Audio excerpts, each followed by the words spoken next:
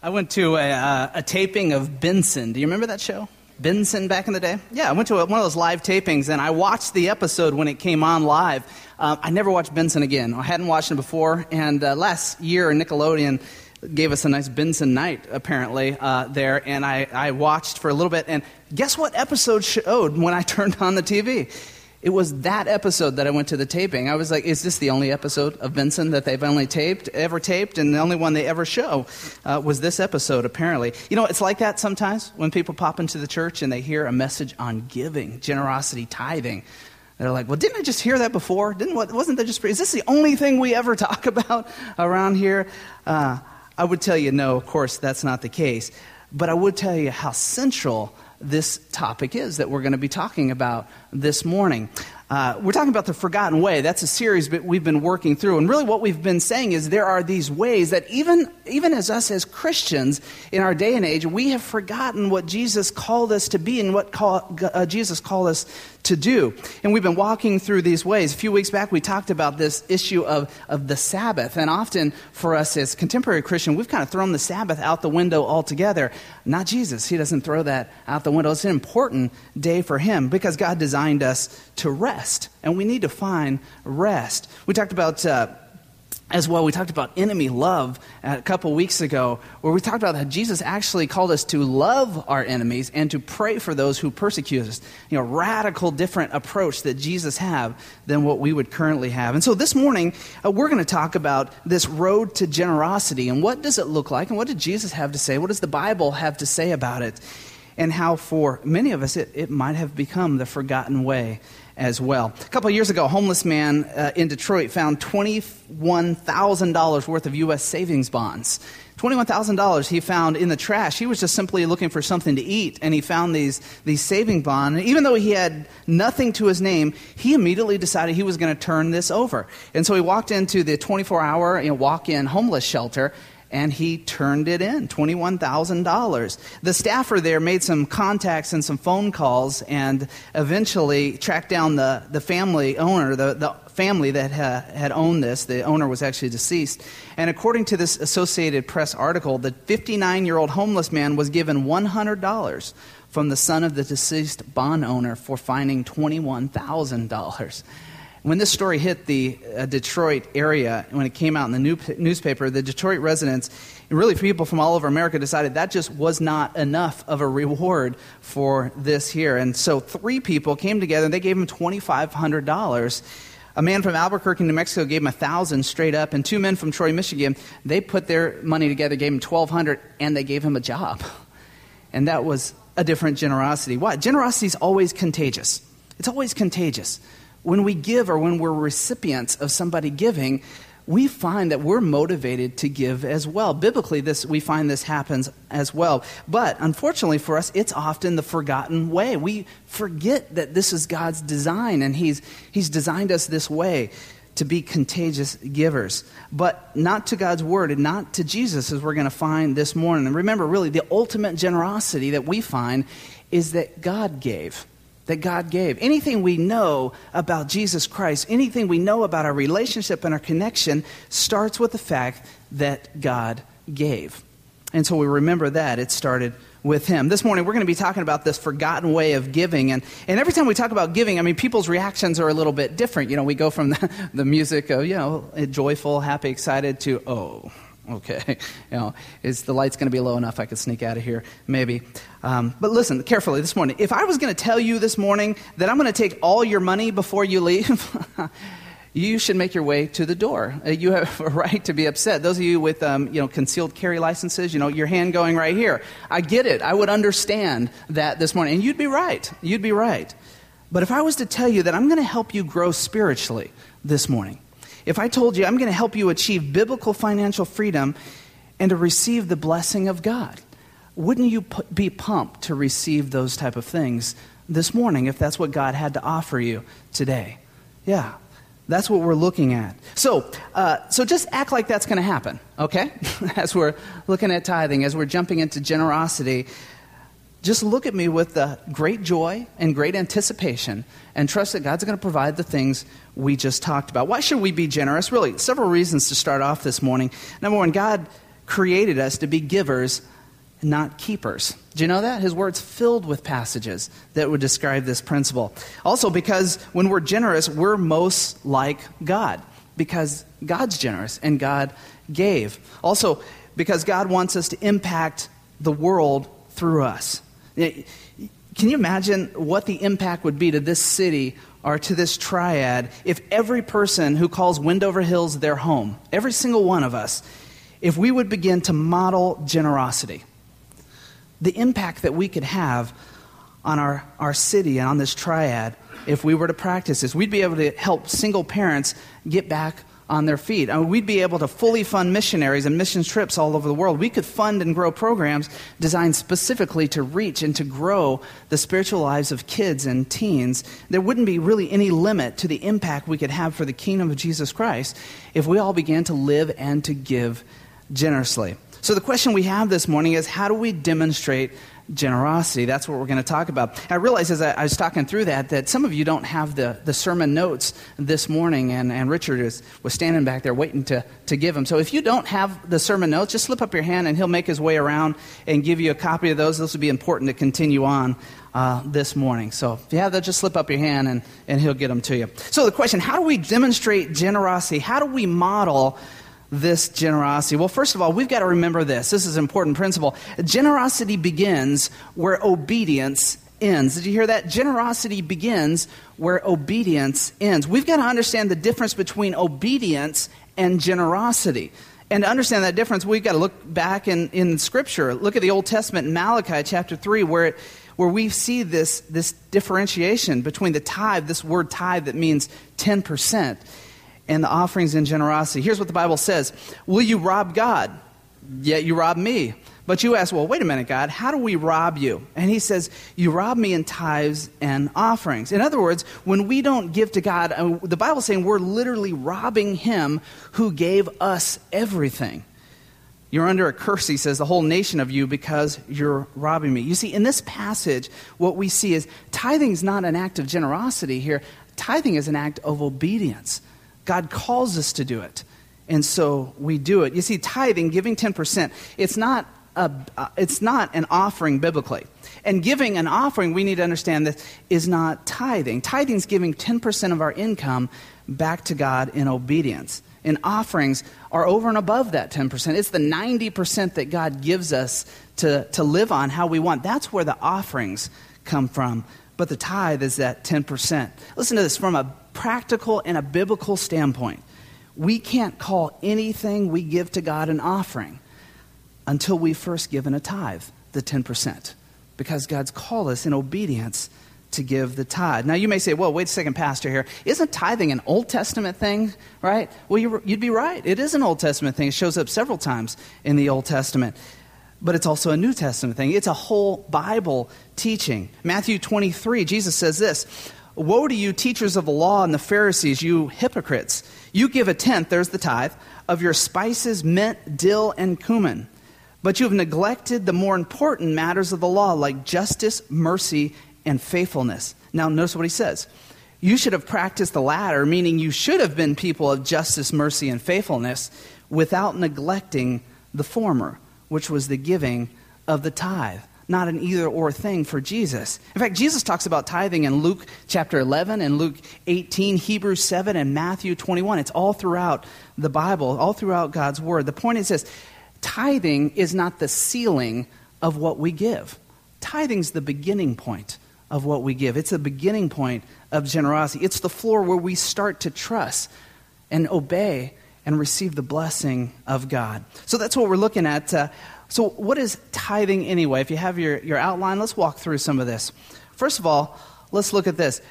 Tithing is proportionate giving. That's what it is. It makes sense to us. It represents the most equal way for all of us in the body of Jesus Christ in our stewardship responsibility. See, we all have a stewardship responsibility according to God's Word, and tithing sets it up as proportionate giving. You see, tithing, it's the great equalizer of giving. Because whether you make $200,000 or you make $20,000, tithing, giving the 10%, we're sacrificing and we're obeying the same. Our gift may not be the same as far as the amount, but our obedience is the same. And that's really what God is concerned about when it comes to tithe, not the amount. Second, tithing is priority giving. Did you know that? It's priority giving. The Bible says this: honor the Lord with your wealth, with your first fruits. Now, that's a key phrase there. That's the priority. It has to come first. The first fruits of your crops. Then your barns will be filled to overflowing, and your vats will brim over with new wine. Tithing is this spiritual system for putting God first. That's what it is.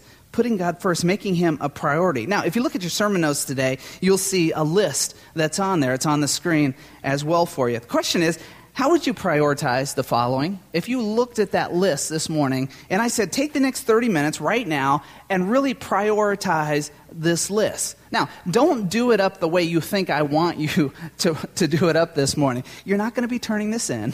The floor is not going to drop out from underneath you and you go off to somewhere. Don't worry about that. Just do it how you currently spend your money. Make sense? So just prioritize. Now, most of you can look at that list and immediately, boom, you know. It's prioritized. You know what's going on. Some of you might want to ponder and think, what really? But as I'm talking, you can do that. You see, most of us have maintaining our lifestyle as our top priority.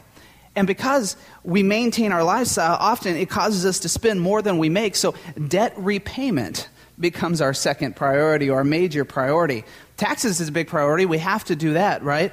The fourth tends to be savings, if we're fortunate enough that month to have something to put into savings, which means often it leaves tithing to the Lord as the fifth, at best, priority. Now ask yourself, how many times does the fifth priority get paid? Not often in our lives. So let me suggest this morning a more biblical approach, that we turn this upside down, or we start from the bottom up. You see, if we're not careful, we live with upside down priorities, and it results in all kinds of financial and even spiritual problems that in this economic downturn, it's come back to cause us real problems. For many of us, and for many of you, you've experienced, you know exactly what I'm talking about in this area. Is it any wonder that our lives can be so out of balance and constantly stressed out when it comes to these priorities? Now, here it is. If you want to be serious about growing as a Christian, if you want to get out of serious financial problems, God's plan is simple. The best thing you can do is to make tithing the first priority of your financial plan, to make God the first priority. Now, how do we do that? Well, let me tell you for a second how my wife and I did that. Now, we've always been tithing and giving in our marriage, but at some point in time, there was a faith change in that. At some point in time, we began to start to separate the tithe before we ever looked at the bills. Because I knew if I looked at the bills or I looked at the things that I wanted, it was a little bit tougher to tithe. It was more of a challenge. We got to the point where we said we want to look at our tithes, separate that out before we ever even consider the bills. We just decided that some way we were going to figure out how to live on the 90%. And those were not the last couple years. I'm talking about back when it was the tough, lean years. Some of you know exactly what I'm talking about when I say tough, lean years. But that's what we decided to do. Figure out how to live on the 90%. But pay our tithe before we looked at those things. Now, over the past several years, or a few years, we took advantage of some of the automatic check writing as well, where our bank, would write the check and send it in and do that type of thing for us. Because we found that though obedience wasn't necessarily the issue, and maybe it's not for you, but forgetfulness was at times, forgetting the checkbook, or we were out of town for a while, or whatever the case might have been. And we just decided that we didn't want that to be an excuse. Isn't it interesting sometimes how we kind of lose track? Sometimes we're out of town or we forget the checkbook for several weeks, and we think, well, we don't need to catch up on my tithe. We'll just pick it up from where we go once we get ourselves back into church. And God said, not exactly a tithe. We made, Sheree and I, an upfront decision, a spiritual decision, that whether it was tight that month or not, that whether we were in town or not, whether we remembered the checkbook or not, had cash or not, that every time we got paid, that we would be obedient to the tithe to the Lord, that our first fruits would go to the church. And so we made that commitment. And it changed in our marriage. Even though we were giving, it changed. It changed our trust in God. It changed our connection with God. It changed our path of spiritual growth when we made that commitment and that decision. See, God's plan for financial freedom, it's this.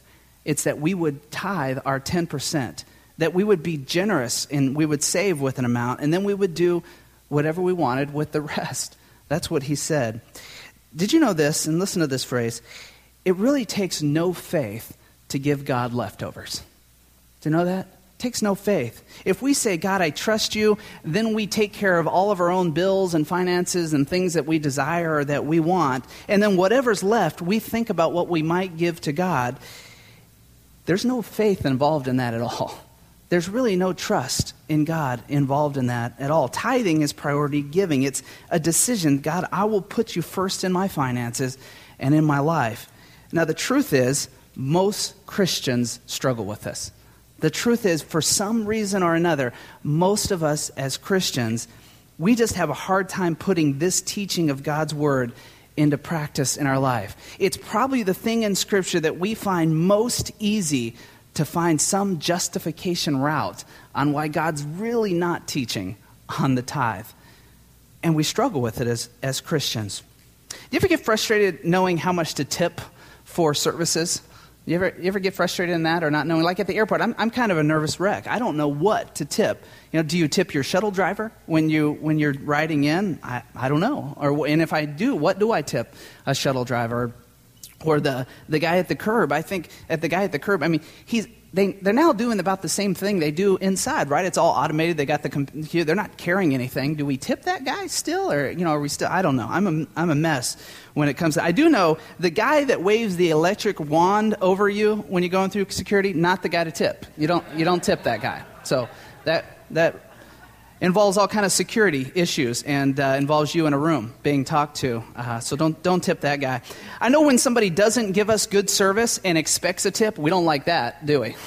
We don't like that one bit. In fact, many of us, we already have a system in place on how we work on this. Have you ever heard about the person who puts like the cash and dollars and single dollars on the edge of the table and just kind of pulls as the service is bad, and there goes $1, $2, Yeah, we don't like to tip when the service isn't good. This week I looked at some tipping etiquettes. You'll find these interesting. Here's what I found. Limo or taxi driver, you should give them 15% of the total bill, right? Charter pilot, for all of us out chartering planes on a regular basis, nothing. That person, they get nothing. Oh, personal shopper, I don't even know what that is, but personal shopper, I thought that was when I personally go shop, but nobody's tipped me, so it must not be. 10% of the total. Tour guide, 10 to 15% of the tour price. Food services, 15 to 20% of the food. That means at Rio Grande today. So hairstylist, 10 to 20%. Hair extensions, 10 to 20%. Laser hair removal, nothing. So you can get put on, you're not getting it taken off. Or, you can get it taken off. Well, actually, you can get it taken off and you don't have to that may be the route to go. May be the route. So, Rich Brendel. So this is, man, I didn't know you were in here, Rich. So apologize. Car detailing, 15%. Clowns at the kids' party, 15%. Pet groomer, 10 to 15%. Pet sitters are 15%. Tree removal, lawn service, nothing. So if they take care of your house, nothing. They take care of your pet, 10 to 15%. So, yeah. I got two observations for all of us. The first is, who decides all this stuff? And who writes this up and sits around and figures this out? Somebody, it seems like that. Who writes the book on where you're supposed to give nothing here, 10% here, 20% here, and figures all this out? Who determines this? Here's the second observation I have, and isn't it interesting? Why do we give 10% above the service given to everyone who serves us, and yet we don't think anything about it? But we often sit here and we struggle week after week to give 10% to the one who's given us everything. He's given us everything, including eternal life. A struggle. It's hard for us. If we say Jesus is Lord and we love him, it's really time for those of us who call him Lord and Savior to really put the priorities in line with God's word. And on this week, when we're talking about this issue of the forgotten way, it would be our tithing, which even leads to generosity, we'll talk about in a moment. The place to start is tithing. And tithing represents, that 10% represents priority giving. But also tithing is purposeful giving. It's purposeful giving. It's not designed to sit in a bank account and get anyone rich. It's purposeful giving. Generous giving is God's design for the church to accomplish its mission. That's what tithing is all about. That's what giving is all about, to accomplish our mission. What was the mission of the church? Do you remember the Great Commission in Scripture? In Matthew 28, it says, "Go and make disciples of all nations, baptizing them in the name of the Father and of the Son and of the Holy Spirit." You know, our mission here at Wendover Hills is that we exist to help one more person find their way back to God. And our giving makes that mission possible. Tithing, it's purposeful giving. Every time we celebrate someone coming to know Jesus Christ as their Savior, every time that we're involved in somebody surrendering some aspect of their life or growing in their Christian life, or every time we hear about somebody out ministering or sharing the word, or, you know, we're also celebrating those of you who tithe and give regularly. We're celebrating that because it takes the tithes and the offerings to make the mission happen. It's purposeful giving. You see, generous giving brings blessing. It does. Often we think of the blessing just in terms of our own life, but that's not what God's word is simply saying. It blesses us, and it blesses anyone that we're called to reach out to.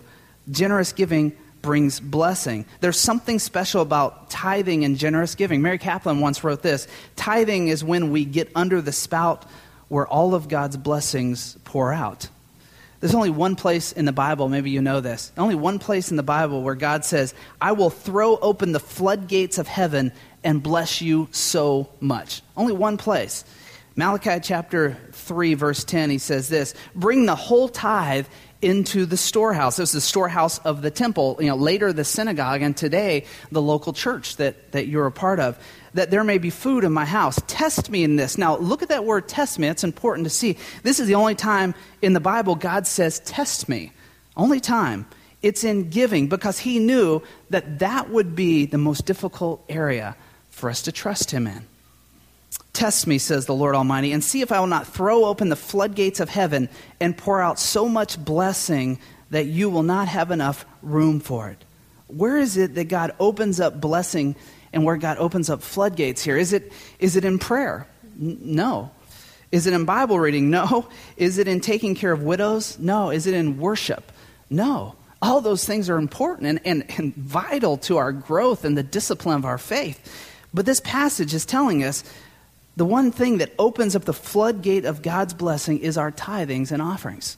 It's our tithings and offerings open up that floodgate, and we're able to accomplish the mission. Is it any wonder then that the devil does everything he can to discourage us, to distract us, to get us frustrated, to get us angry when it comes to tithes and it comes to offerings?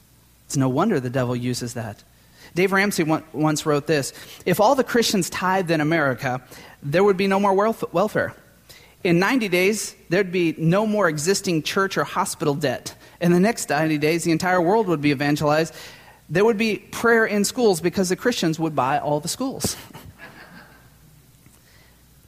Generosity begins where tithing ends. Generosity begins where obedience ends. That's the point this morning, a forgotten way that we've forgotten often in the church on how central and significant the biblical teaching of the tithe is, and how impactful the tithe is on our own life and on the mission of the church. Generosity begins where tithing ends. That's where we pick up generosity. That's where we start to become really generous above our tithe, where we start to give in the area where God said, look, the 90%, do what you want with, but be generous. Be generous.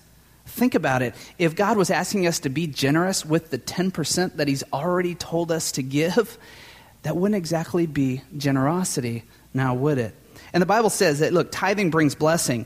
Generosity brings even more blessing. Generosity starts the cycle of continuous blessing. As long as we're generous, that's what the Bible's saying, that blessing will never stop. The Bible puts it this way: seek first the kingdom of God and his righteousness. There's priority living, including what we're talking about this morning in the tithe. And all of these things will be given to you as well. If you have your Bibles this morning, this is one you might want to put your eyes on direct. It's found in 2 Corinthians 9, 6 through 11. Now, it'll be on the screen, but it might be a good one to underline in the word in your hands as well. This is a great passage. It talks about the truth and the blessings that come from generosity. It says this, remember this, whoever sows sparingly will also reap sparingly, and whoever sows generously will also reap generously. Each of you should give what you've decided in your heart to give, not reluctantly or under compulsion, for God loves a cheerful giver. Now, what does that mean? It means that God desires for us to find the joy in being generous. That's what he wants us to do, is find joy, to get on board with his mission and his call and what he's about. And in that we find joy. He doesn't want it to just be robotic. He wants us to find his peace and joy in that. But don't mistake this passage as saying that if you're not a joyful giver, well, then you should never give, and God's just going to be well pleased with you or in the situation. In fact, this passage is often taken to refer to the tithe. But that's not what Paul was out collecting. Paul was out collecting a special fund here, special fund for widows. This would have fell into the offering category. This would have fell into that category where biblically they were called to give generously out of the 90%. And so it makes sense that Paul would say, give whatever you've decided in your heart to give. God wants us to be generous. And it says, and God's able to bless you abundantly so that in all things, at all times, having all that you need. Those are pretty good things, folks. You will abound in every good work. He goes on to say in verse 10, now he who supplies seed to the sower and bread for food will also supply and increase your store of seed and will enlarge the harvest of your righteousness. Now check this part out. You will be enriched in every way so that you can be generous on every occasion. And through us, your generosity will result in thanksgiving to God. This morning, as we finish up, I have an application question I felt significant to leave you with this morning. The question is, what do I need to do to demonstrate biblical generosity? That may be the question this morning that you need to put just tangibly on your lips, to ask the question, what do I need to do to demonstrate biblical generosity? You know, today, based on God's word and God's teaching, today you can make a simple decision. You know, what I recognize, it might be incredibly tough to implement into your life. I started tithing when I was 14 years old. I was in 8th grade. I want to tell you why I started tithing. I might have told you this before, but I'll tell you anyway. I started tithing because there was a girl I really liked. Her name was Kelly. And I thought, well, if I start tithing, she will probably say yes to me asking her out. So I did. I started giving to the church. I was working at Burger King flipping burgers, and I started giving, and Kelly never said yes. Now, I had a hard time mustering up any question to ask her out, but word came through the grapevine from the friends. Remember that route? That there would be no yes coming from her. I don't know if I made the connection, but for years, I wasn't tithing after that, for years. I was youth pastoring for a number of years, and I wasn't tithing. I was part of God's church, working towards ordination in the Wesleyan Church, and I wasn't tithing. I recognize this morning that it's a simple decision that can be tough to implement in your life. It was tough for me, but there was a dramatic change in my heart when I finally did. Here's the decision this morning, and I decided to put it on the screen so that you had a clear, tangible way to read it out and put it in your heart. It says this, recognizing that God owns everything, I choose to obey God and put him first in all areas of my life, including my finances, in the form of my tithe and offerings, because I believe that he will more than meet my needs. Now, some of you've already made that commitment in your heart this morning. You didn't need to see that prayer. God had already been working on you in this area, and then to walk in and have the topic on giving, generosity, and tithing, you're like, okay, I got it, God. You're saying something here. I understand. And you made that commitment. For others of you, this is an incredible opportunity to jump out and trust God this morning. To jump out and to trust in an incredible, real way this morning. Some of you, though, you've been meeting your tithe. You've been giving and obedient in that area. But you know, God, this morning, God called you in a different area. It was in the area of the generosity, in the 90% range. He says, you know, I've called you to be generous, to understand that tithing is not the ceiling. Tithing's the floor. It's the starting point of our giving. And maybe the Lord's put on your heart to be generous in some area, or to increase your tithe, or to impact somebody's life with your finances. In a moment, I want to lead you in a prayer where really I believe a new depth of trust in God can really be yours this morning. But I want you to say this first. Our goal of this teaching is not to increase the morning offering for July 22nd, 2012. not a goal, not really even our consideration this morning. Rather, it's to increase the level of trust that the people of Windover Hills Church have in God with our finances, and to demonstrate a level of obedience and generosity that I believe will open the floodgates of heaven and it'll pour out blessing on us here at Windover and to others that we're reaching out. And it will help us accomplish His mission here in our city and in our triad. I strongly believe that. Our goal is for us to do our part, every single one of us, to do our part in this proportionate giving to fund the mission of reaching people for Jesus Christ and to building them up in the faith. That's why we tithe. That's why we give. And that's what we all are able to be a part of this morning. And so we can do this. I really believe this. And the mission here at Windover Hills can grow. And every time we celebrate a testimony or talk about somebody new coming to the faith or engage in baptisms, you also be celebrating what we're talking about this morning. So read that prayer again on the screen if you need. And let me lead you into it.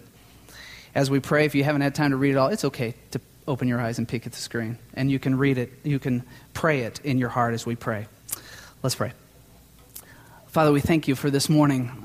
Lord, we thank you that your word, it fits, it so well fits together, and that when we start to really understand how your word works and how this obedience things and following the things that you've asked of us work and how they play together, especially as it involves the mission, Lord, we find that you're pretty great and awesome and far more intelligent than sometimes we are in how we just decide to piece together our own finances in our own life and get ourselves into difficulties.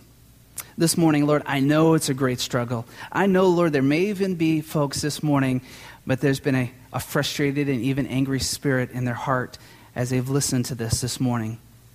But Father, I pray that it would have nothing to do with the writings of a sermon or the way I tried to articulate. But Lord, it would have everything to do with your Spirit speaking to us, teaching us, and leading us to something. Obedience is tough, Lord. And this morning I want to pray for the one who said yes. Because I believe, Lord, that Satan and their enemy will use all kinds of ways to attack this week.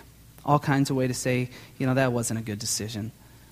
But this morning, I pray that your hand and your peace and your Spirit would go before them. And Lord, I pray for the one this morning that was really impacted by the idea of funding the mission of your kingdom. And Lord, that they would be able to know and see where the kingdom has been impacted by their obedience and generosity. Well, thank you for this church and their desire to reach people. And Lord, we put the mission in front of you and our trust and obedience and our generosity we put before you as followers of you. We pray it in your Son's name. Amen. Well, this is the end of our Forgotten Way series. If you missed any, like all of them, they're on the web. We invite you to spend some time listening to those and get caught up on those. Now, for the next couple of weeks, we're going to be doing something a bit different. You're not going to have to come and hear a sermon. So you're going to get to come. Don't you dare. What over there? What is this? What is this? So you're supposed to say no over here. No, it's okay. It's okay. All right. That's contrite.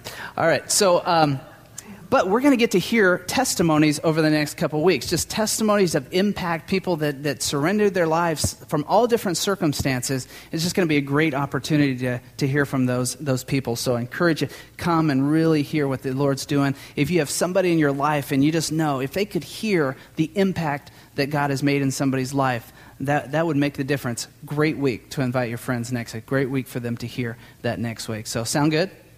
Yeah? Good. All right. Well, we are going to take our tithes and offering this morning. We're going to sing one more. So I'm going to invite you to stand with us, and we'll receive that, and we'll sing one more. You guys ready? Okay.